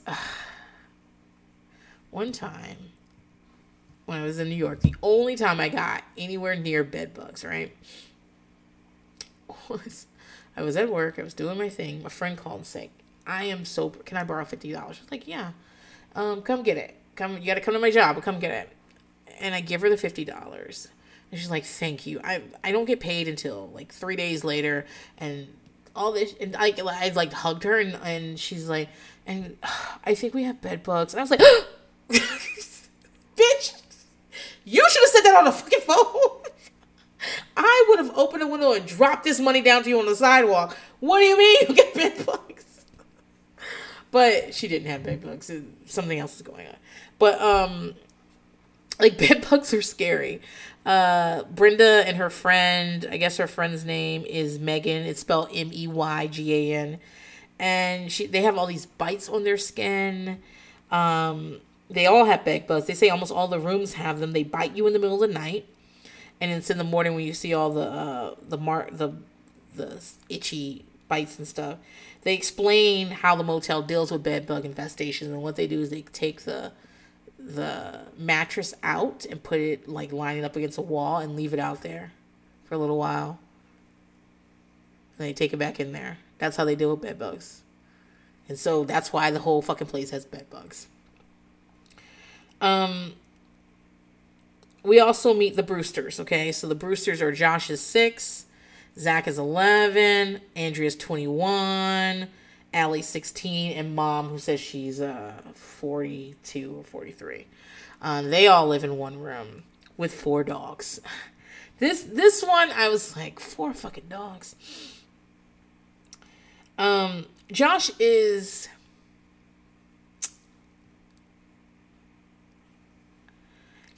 a cautionary tale. He's quite obviously, he probably has ADHD. He probably has adjustment disorders. He's probably, I could list like 17 traumas this kid probably has. He on camera is he seems younger. His speech is much younger. He's running around being destructive most of the time. And he just seems like he's the youngest and he doesn't get any attention for any fucking thing. And he's kind of out on his own. Like, his mom's 42, she's tired. And I mean, but I'm 41, I have a 6 and a 4-year-old. I'm not that tired. I'm not tired like this. But I'm also not going through the same shit she's going through. So let's keep that in mind. This is uncharitable, but watching him on screen is like, obviously we're looking at a juvenile delinquent in the making. Like, it's so easy to see what him at 6 is like. I'm sure that if he was in foster care, he'd be diagnosed with oppositional defiant disorder, which a lot of kids get diagnosed with. But basically, like, you can't get him to do shit, like, whatever it is. And that's not what ODD is, just so you know. But I'm just saying, like, a lot of kids like him get diagnosed with that. He is a handful, right? He's a handful. She's interviewing him, and I mean, he's sucking his thumb. Again, he makes him look younger than he is sometimes. He's sucking his thumb, and she's like, what's the worst part about being a homeless kid? And as he sucks, he's like, it sucks, because everyone asks you dumb questions. Like, that's who Josh is. Andrea's 21. She works at McDonald's. She says it's getting busy because they're getting Beanie Babies back. Allie's 16. She goes to school. Mom works in the parking department at Disney. Okay? Most of them double up in a bed. The 11-year-old's in a cot. They all talk about how there's no privacy, no walls. Every time, Zach says, every time you want to lay down, there's a dog with you. The fact that they have 4 dogs is dumb, but I also know why they have 4 dogs. Because when you live in this type of poverty, or any poverty to be honest, like, you can actually have a place and still have this mindset. It is the idea of waiting and not taking instant gratification is not palatable. And the reason is this: because when you live in poverty, it teaches you that you're not going to get shit, right? All your role models don't have shit. All the people around you don't have shit. They have hard lives. Most of the people either they're rappers or basketball players or drug dealers. Those are the people who seem like they're having a good time. And so when life constantly teaches you that the only thing coming after this is something more terrible, it makes it very hard to be like, well, we should put this away and we should work. Like, like when people see unhoused people literally living on the streets with cell phones, and they're like, well, what are they going to do with that cell phone? Well, guys, a prepaid Cricket phone, I think you can get unlimited for like $30 a month. You can't rent an apartment for $30 a month. So, but what you are saying is that you think that they shouldn't, that because until they have enough to get a place to live, they shouldn't even have the phone. They shouldn't have the dog. They shouldn't have anything because they don't have enough for a place. Well, they may never get enough for a place. This might be it. This might be where they're staying. And it's more likely that to them, it's more likely than not. Now, maybe not to you because you have all these precedents in your life where this is what happens when you do this and this is what happens when you do that. And obviously you can do this and you can do that. But that's not what their life looks like. It looks like life sucks and then you die right here on this fucking corner. So why would I not have a dog? Why would I not spend my money on getting high or getting drunk? Like, I need that to be able to get through this day. Like, obviously they shouldn't have 4 fucking dogs in there. But I also can see them being like, this is a thing, like getting another dog. Like if we get a dog, it can do this and the high of that, carrying them through it. It's hard to explain. I hope I explained it. Like, one of the stereotypes is poor people buying Jordans, spending all their money on Jordans. If they didn't spend their money on Jordans, they could buy, they could spend $200 on the stock market and elevate themselves. That's not how that works. You can spend the $200, you can save the $200 to somehow, Warren Buffett your ass out of poverty, a 1 in a million fucking thing. Or you can either be poor in shoes that make you feel good about yourself, or shoes that don't.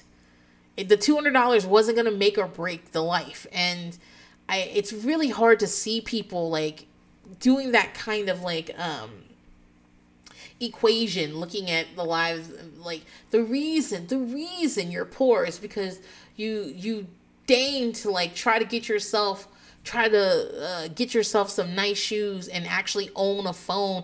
Guys, when they're talking about, when they're like, especially when they're doing the stimulus, they're like, they're just gonna buy iPhones. Who pays for an iPhone outright? Nobody. Phones often come free with the fucking plan, or people are on payment plans. Nobody goes in and goes, I want to spend $900 on an iPhone. Maybe they do. Maybe nobody I know. So I'm just telling you that nobody went in there and spent that money. They pay fucking Sprint $14 a month for it. That's what happens. I often find that people prescribing like how to get out of poverty, are often not been in poverty, never been in fucking poverty, are making suggestions from very high up in a different state on a different mountain where they're serving you fucking grapes and you're drinking out of gold goblets. And you're like, why don't you just not get those shoes? Why don't you just like wear rags on your feet, save the $200 for about 100 years, and then you'll have $300. Like, what's the problem? You don't want to get anywhere, do you? Like, that's the way it sounds, and the reality is something very different. Let me be clear, because that made it sound like I approve of them 4 fucking dogs in that room. I do not.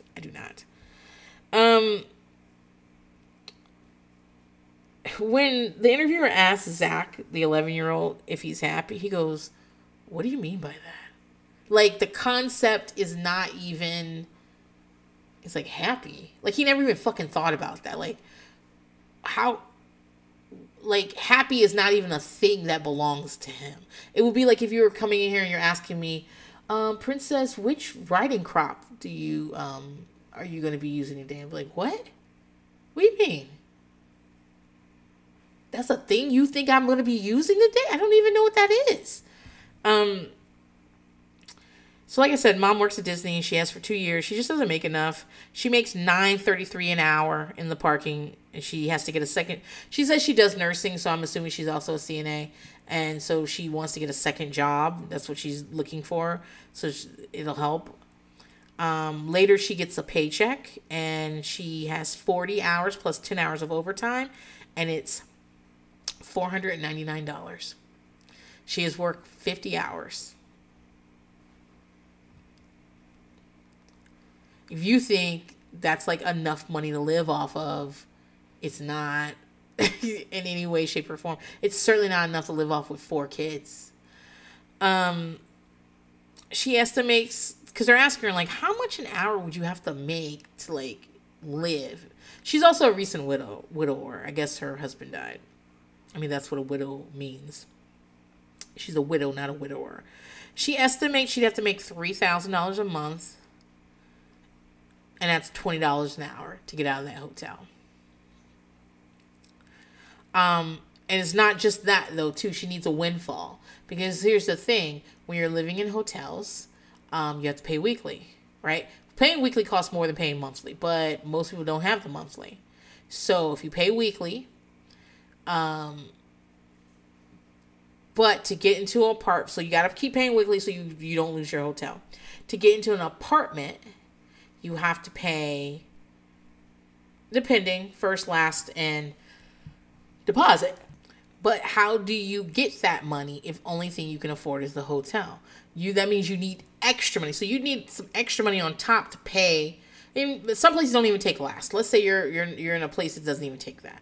Well, Austin, plenty of places have $100 deposits with the right credit. I mean, if you're living in a hotel, you probably do not have the right credit. But let's say you're trying to get a $1,500 apartment, and they're running a special. The deposit is only $500. You need $2,000 to move in, and you still have to pay your weekly.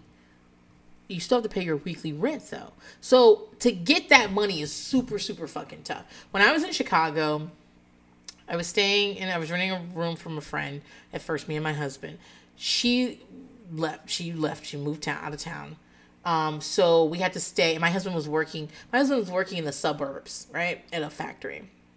So we stayed and extended stay there while we were looking for a place and like trying to figure it out. It's fine. I was freelancing, so I was working from home, so it was fine. We stayed there for about a month. And the reason it like was only a month and it was no big deal is because the person that rented me my apartment was like, "Where are you staying now?" I was like, "In a hotel," while I'm trying to figure it out. And she's like, "Okay, well, here's the deal. Bring me the rent and you can pay the deposit over like 3 months." She's like, "Because your net, like, it's going to be too hard for you to like keep paying on the," and I was paying like every 2 weeks. 'Cause I didn't know how long we were going to be there. So I did get a discount. I wasn't paying I wasn't getting abused by the weekly amount. And she's just like, "Yeah, just bring me the rent and you can move in today." And that is how and it was a perfect little apartment in Logan Square, which has been gentrified quite a bit since then. But it was a perfect little apartment, and it didn't have much. It was just small. It reminded me of Carrie's apartment in Sex and the City. It was just big enough. Just fucking big enough. I mean, don't get it twisted. I was one wall from like having a studio. Like the bedroom was like very specific. I had a clawfoot tub, and it was huge, and it was great. But the reason I was able to get that apartment is because she was like, "Oh, you're staying in a hotel? Bitch, you're never getting out of there. Come on." And, you know, that was a stroke of luck on my part. I don't know that it would have, like, worked out if I'd had to wait longer. Zach has a probation officer at 11 because he got burglary charges. He says there's nowhere to play. He's right. They don't want them playing outside. They want them to, like, there's nowhere to be. You want stuff other people have, like, that you just will never have. Like, there's no way for you to get it. There's no way for you to... one of the things, like, when I had foster kids... So, I had some foster kids that were pretty much juvenile delinquents, but I was really happy that they were removed from my care. Not, like, by CPS, but basically, there were some things that were not disclosed, so their level of care was outside of what I was licensed for. So, I had them, and as more and more things got disclosed, it was like, "Okay, Princess, you can't keep them." They're like basically my foster agency said, "You have to put a discharge on them or we're going to take them from you. And if we take them from you, it's going to look bad. So you have got to put a discharge on them." And they had to go to a group home because they were not going to find a foster home. But eventually they did find a foster home. They were in a group home for like 6 months or 7 months, and they found a foster home that would take them. I was so fucking happy. And they were leveled correctly. So being leveled correctly, that meant that they were licensed for them and they had an understanding. And they had emailed me to ask them about like just their personalities and stuff. And one of the things I explained is that they have been taught to steal. They've been taught to lie.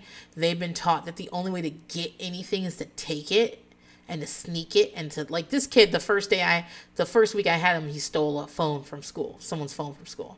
And they did find my phone to find it at my house. Wasn't fun. But I one of the things I told her is I was like, we built in ways for them to get things. Like, when you don't have anything and there's no way for you to get anything, what is your motivation what is your motivation at all? There isn't anything. So I made sure they could find ways to get allowances or get privileges and stuff, and that were built into their lives. So the truth is, like, okay, I could steal this. I could wait until I go to Walmart with mom, and I could, like, steal things. And she'll be really upset with me. And I also patted them down every time we left, too. So that was important.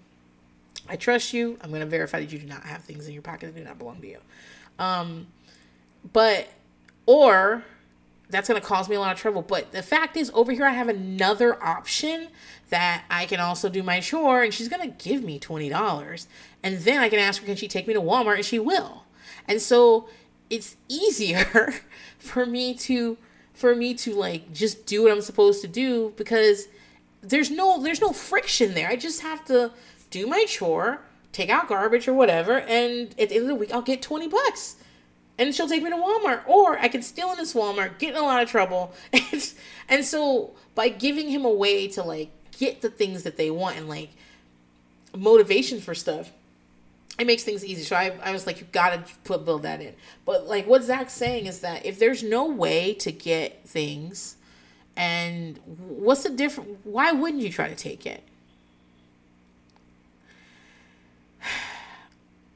At some point, a family gets evicted, which they say happens about once a week. And it's a free-for-all in the dumpster, because, you know, they throw all their shit in the dumpster. And we see Josh and a bunch of kids in the dumpster. He finds a toy gun. It doesn't look very, like, everyone's screaming at him, you can't have that. It doesn't have an orange tip on it. You're going to get shot. They're going to think you have a gun.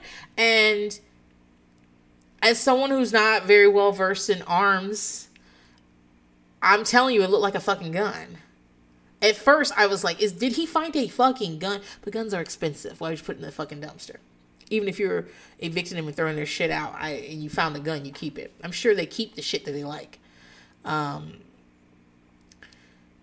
So they're all mad at him and stuff. They're like, put it back, get out of there. He keeps going to the dumpster. And a member of the staff tells him to get out, and he does, but he goes right in. And while all this is happening, Andrea's fighting with some woman in the parking lot, and she's doing this weird, it's not weird fighting, but it's that type of fighting. There's a certain type of, I don't know how to describe it, but, like, she's like, you need to watch your kids. That's what you need to do to the lady. And the lady's like, I watch my kids every fucking day, bitch. And Andrea's like, oh, you watching your kids? Oh, yeah, you're watching your kids. Like, it's a very, it's like that. I guess it's a meme now of that guy who's in a fight and he's like clapping. It's a white guy. He's clapping at people and he's like, oh yeah, cause really. And he walks away and comes back and he's still like trying to win this fucking fight. It was like that. But so that's happening in the background while Josh is still digging in the dumpster. I mean, filth. Fucking filth.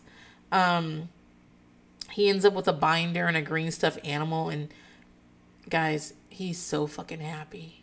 He looks like he found the fucking world. Like I said, at the school, they get 2 meals a day, and then every weekend they get a bag of, like, ramen and canned food and, like, condensed milk, or that milk that doesn't have to be refrigerated. They get that to take home on the weekend. The types of meal, the teacher's like, I wouldn't eat these meals, but because it's from the state. Like, for breakfast, they get a muffin or a Pop-Tart. For lunch, they're eating, like, microwavable hot dogs like they're in a pack. Or for one lunch, they're eating tortillas, applesauce, and an orange. But keep in mind, this is, like, preferable because at home, you wouldn't eat anything. Like, when I first got the older kids, I used to make them a breakfast every day before I sent them to school. But they got free lunch. I didn't know that. I didn't know foster kids got free lunch at the time. So I would make them a breakfast. Free lunch and free breakfast, excuse me. So I make them a breakfast. And then they would go eat a second breakfast at school. If I pack them a lunch, they will eat whatever lunch and so it's not like they have to pay for it. So that doesn't prevent them from going to get the food. So I pack a lunch, they eat my lunch, and then they go eat another lunch. Like, people are like, why do you let your kids eat school lunch? Because they're going to eat it no matter what. Part of them are still, like, they still have that. Bunny, Monkey, and Bear Bear have it worse than, obviously, Turtle and Cheeks. Like, way fucking worse. Way worse. But, like, a school lunch program where someone gives you a muffin and milk in the morning is better than nothing. Lots of kids go all day without having something to eat, and lots of kids have. Like you get some greasy fast food at the end of the day, and you got to fight for fucking that. I'm still teaching them not to fight for resources. That like there is enough food for everyone. I have given you enough food, and if you eat it and then breathe, and let it settle in you, you have enough food. And they were at the point, the younger ones were at the point, like when you read their transcripts, they would go to visits and like rip food out of each other's hands and stuff it in their mouth real quick so no one couldn't get it, and fight over things and like, you know, the first few foster homes they were in, it was so hard. Like there would be reports of like dinner time brawls. Bear has a permanent, very deep scar in the back of his head. Like no hair grows there, and it is fucking deep as fuck. Scar from where he was trying to eat something and keep it from Monkey, and Monkey was like, no the fuck you ain't, I'm getting that, whatever that thing is, and pushed him off a chair, and he busted the back of his head on a table.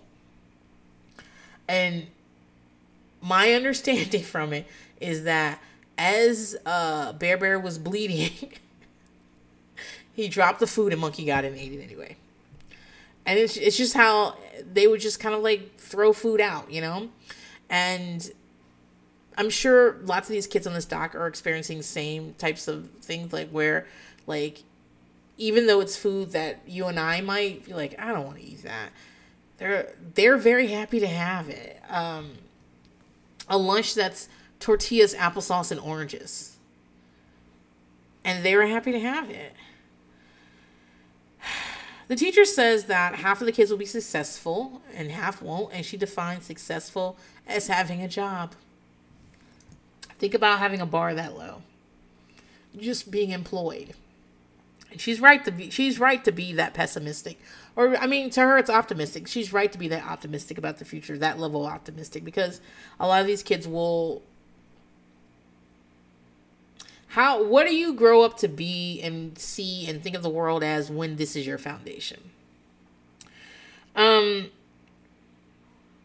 Gabriel 7, he's the kid with the mohawk. He's the first one you see on the doc, to be honest, because they're writing down words, and he goes, "Is homeless in this word bank or whatever?" And they're like, "No," and he's like, "I don't know how to spell it." And another friend writes homeless on his paper for him, and they use that to open the doc. And they have footage of him going to the funeral of his mother's boyfriend, who was staying in their room. He and his sister explained that someone beat him up, and by the time the doctors got to him, he had already gone to heaven. They're talking about the rights in school. They're basically talking about why Americans wanted to break from the British crown, like what rights they were hoping to get. And Gabriel says, "I have the right to remain silent," because he knows all about getting arrested. He wants a mansion with 1,000 dogs and a gun when he grows up. He says guns are cool. His sister said he wants attention, and I can imagine. She says he doesn't get a lot of attention. I can imagine that. He's got a mother who's probably working, and he's in that hotel all the time. And later, Josh has a mohawk too. When we see him, we watch him and his brother playing in the parking lots and streets as he live like across the street from Disney, because this motel is right across the street from Disney. And Josh says one of the things they like about there is you can see the fireworks every day, like the fireworks from Disney, because they do one every night. And they climb up to some station or parking garage. I think it's a parking lot. And they lie down on the pavement, like amongst all these cars. Like it feels like they're at the entrance of the car of this elevated parking structure with no top on it though. And they're lying on the ground, just looking at the fireworks and entranced in it. As people walk past them, they get to their cars, and the alarms are going off because of the fireworks. Surreal. We meet Cassidy. She's 8. She seems like a really sweet kid. She does cheerleading moves and describes herself as a sad kid. She reminds me of Bunny. They're like, "What can you do?" And she's like, "I can do this." And she does a couple of cheerleading moves. She's had to sleep in the park and her little sister's grandma's house. She says living in a hotel is like being in hell underground. The devil is being so mean. She says that God knows she's homeless and she doesn't know why God would let that happen, but it's not fun. She also has very short hair throughout the doc, and eventually she comes in with a shaved head, and they're like, "Why? What happened to your hair?" And she's like, "I have lice." When they ask her where she's living, she goes, "Nowhere." I don't think she's at the hotel. I think this is someone she met at the school. And she tells them she has nothing to look forward to in her life. They're like, "Nothing?" And she's like, "Nothing. There's nothing to look forward in my life." Imagine there's nothing for you to look forward ever in your life, and you're fucking 8 years old. It's very sad.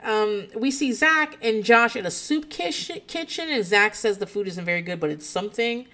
I've worked in a lot of soup kitchens. They are correct. Eventually, Zach and Josh's family, that 5-person family with all the dogs, get evicted because Zach is accused of damaging the motel property.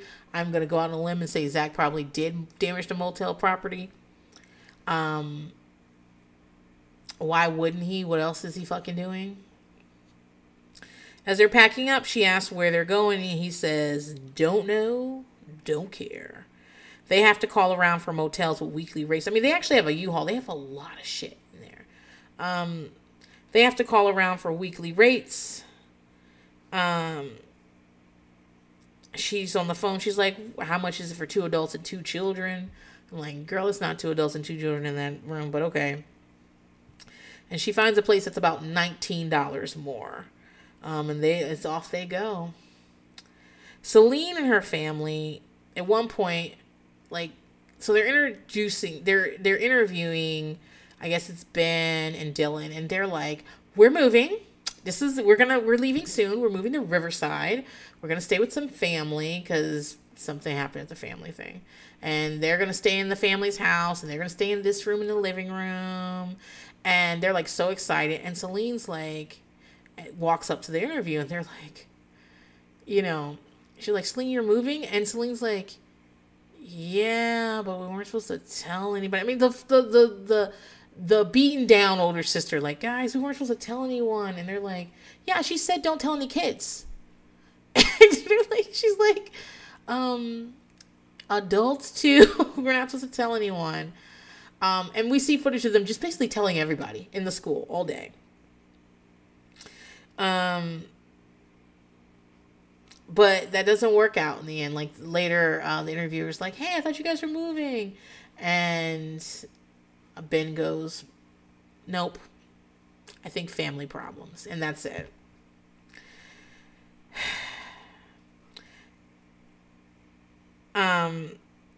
We see Kira, 9. She wants to be a baby doctor, and she's scared of the people at the hotel. She's afraid someone will take her and put drugs on her. She says it's never happened, but she knows it can happen. I think her mom probably talks to her a lot about being abducted. She's a very cute biracial little girl. She's 9 years old, and she's at an age when you have to be very careful about the people that are around your kids. I mean, you always have to be careful around people around your kids. But like terrible things can happen to her. So I think someone's been telling her about that. Her and her mom share a room with another family. So it's 2 families in this one room with a newborn baby. Her mom was a customer service manager at Walmart for 2 years. She's also explaining the math of getting out of the hotel. Like, you have to pay weekly, but you have to be able to get out, and it's difficult to do that. If you were making that kind of money already, you wouldn't be in the fucking hotel. This is the moment that stuck with me forever, guys. Rudy is there filming her. Rudy is calling her dad. She's calling her dad. And she's sick, but she doesn't start off with that. She calls her dad at the motel and asks, does he have any gas money? That's the first thing she asks.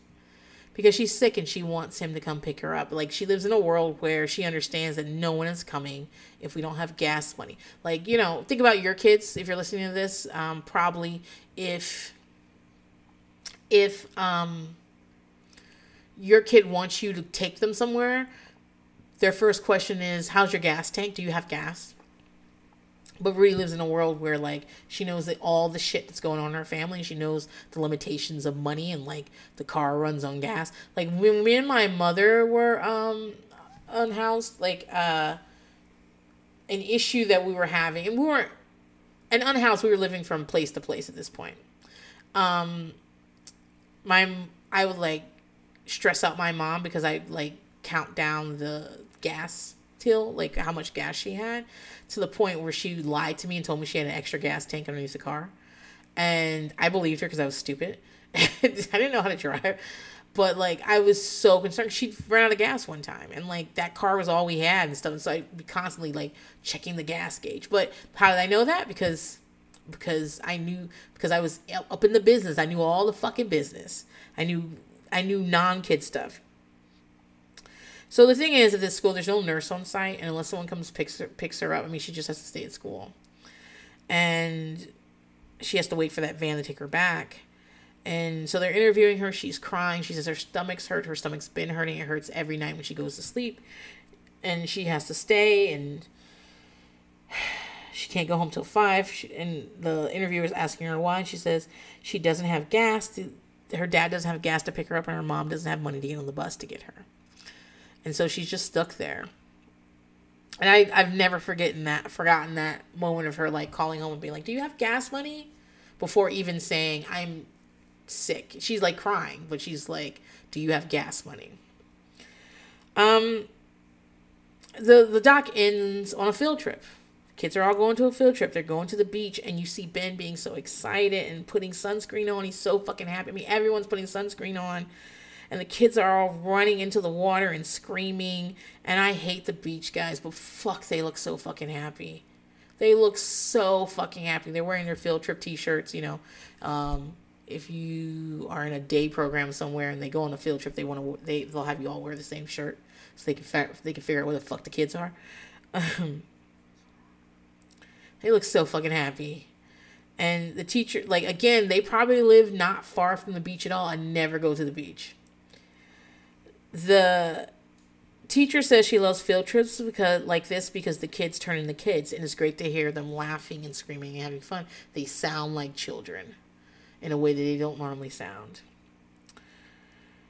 As the doc ends, we find out that due to budget cuts, the school lost 2 teachers. Now there's only 1 teacher. I don't know if they have, including the teacher that we did the most interviewing with. I wonder if they still have 68 students or if they had to cut down the program to, like, pre-K through 1 or something like that. I'm not sure. And that's the doc. Obviously, it's a little sad, but it's also, like, really important to watch. To watch them, like, they are kids no matter what. Like, there's a scene where Rudy's, like, there's a guy, like, someone's getting arrested, but Rudy's there, and there's a guy like, Rudy, come on and dance, and she's dancing for him. She's in like, I mean, it's the middle of the night, she's outside, she should be in bed, but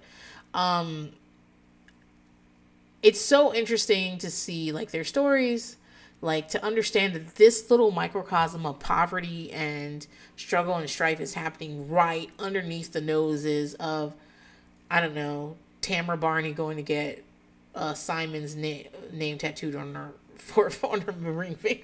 You know, it's like after in the shadow of those types of things, like, as Lauren and Jason are talking at the house where was it Jason or was it Steven? Lauren's family's building a new house, so they go over there, look at the construction of, like, where the pool and shit's gonna be. And as they're, like, having this conversation about, like, where are they going to college, and we're having a black and white party and shit like that, like, probably not too far from them is someone living in a hotel, like kids like this, just like this, who've got some donated tap shoes that they're tapping all fucking day, and they go to the school and they don't know where they're going to be living, and they don't have shit to look forward to, and their lives are like, do you guys remember Christy Nichols? First of all, I'm so fucking old. But here's the thing. I'm not old enough to remember Christy Nichols. I'm just an old soul, period. So that's why I know who she is. But she was on Empty Nest. She was the sister. I think she was Barbara.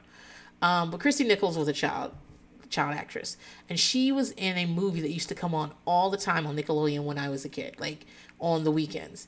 And it wasn't called Gumballs. It was called Pinballs. And I think it's based on a book too. I think I read the book. And I think they're kids in foster care, but it's kids in poverty. And they're talking about how the reason it's called that, it was like one of those after school specials, TV of the weeks for kids or whatever. And you know how like Nickelodeon would just play shit over and over again. And again, when I was a child, this movie had to be 10 years old. Like, by the time the last time I've seen it, it might have been 20 years old. They just keep playing it. And one of the things they say is that, like, they're pinballs in a pinball machine, and that what happens is adults put a quarter in, they pull the plunger back and hit go, and they just have to, like, get knocked around all over the pinball machine and figure out what to do. And the reason I brought that up is because these kids, right? That's what I think of, that like they're just being bounced around, pinball around based on what's going on in their parents' lives. And sometimes they end up at the motel. One more thing though, I didn't expect we'd find where the kids are now.